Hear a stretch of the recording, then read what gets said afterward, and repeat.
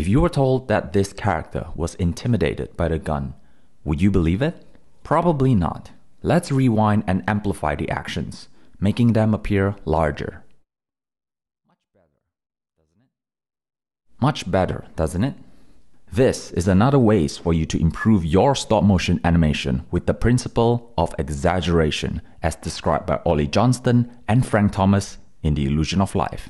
This principle magnifies the action or idea, making them more appealing and dramatic in the pursuit of convincing the viewer, instead of applying actual realism or distort the character and their actions. This principle operates within what's realistic, but presenting it in a more extreme form to elevate the impact of the animation.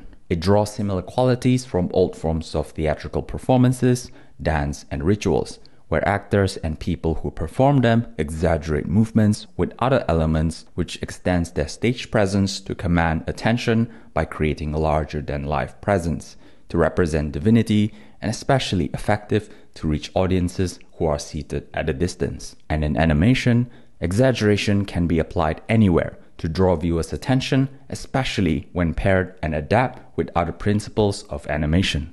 You can apply this principle to your stop-motion animation by distilling it down to its most basic shape in the planning or pre-production stage. Let's use this figure to illustrate an example by representing it as a straight line. If we were to animate a punching action to the left, we can pair the anticipation along with the squash and stretch to the right with exaggeration by stepping further to the right. Then lunge to the left, creating a more powerful visual. Or utilize exaggerated props. This could mean selecting a prop with a larger proportion or with an exaggerated feature. It is important to apply this principle on where you want to focus on. If you want a character to appear intimidated, then magnify the action, thus a larger impact to convince the viewer. Similarly, if the intent is to make a character intimidating, then make the movement larger or use a larger prop. However, unless it is a stylistic or intended choice, avoid overusing exaggeration for every single action, especially the unimportant details, as it may reduce the effect and trivializes the amplification of the action. Additionally, remember to give it sufficient time for the viewers to see the exaggerated action. This may involve giving additional frame and extending the timing for the action. When exaggerating an action, consider the boundaries of amplifying the action and distorting the image. Unless the intent is to make a smear frame in post, keep the proportion in mind in order to maintain the anatomical accuracy to prevent confusing and alienating the viewer. One way to get better using this principle is to consider all points of direction.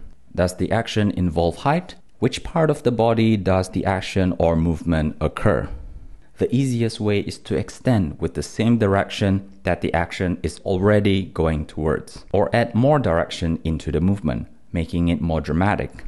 If a punch involves anticipation by winding it back, push and extend further back and add a little small dip to give it additional weight. Another way to get better at exaggerating an action is to examine the action and determine its most basic form or idea. If a character enters a fighting stance, start with a basic pose that encapsulates the main idea. It's a good idea to keep this image as a sketch or a picture as a reference and anchor for later. From there, we can scale it up one step at a time by considering each component, such as the arm, the head, the body, and legs. Repeat this process until you reach over the point of extreme, or if you're happy with it. And if you're unsure if it's over-exaggerated, check back with the initial reference, as that will be your anchor that helps you gauge the essence of the original idea. And if it is over-exaggerated, you can always take one step back. Exaggeration is one principle that is both flexible and versatile. It can be used anywhere and adapts very well with other principles of animation.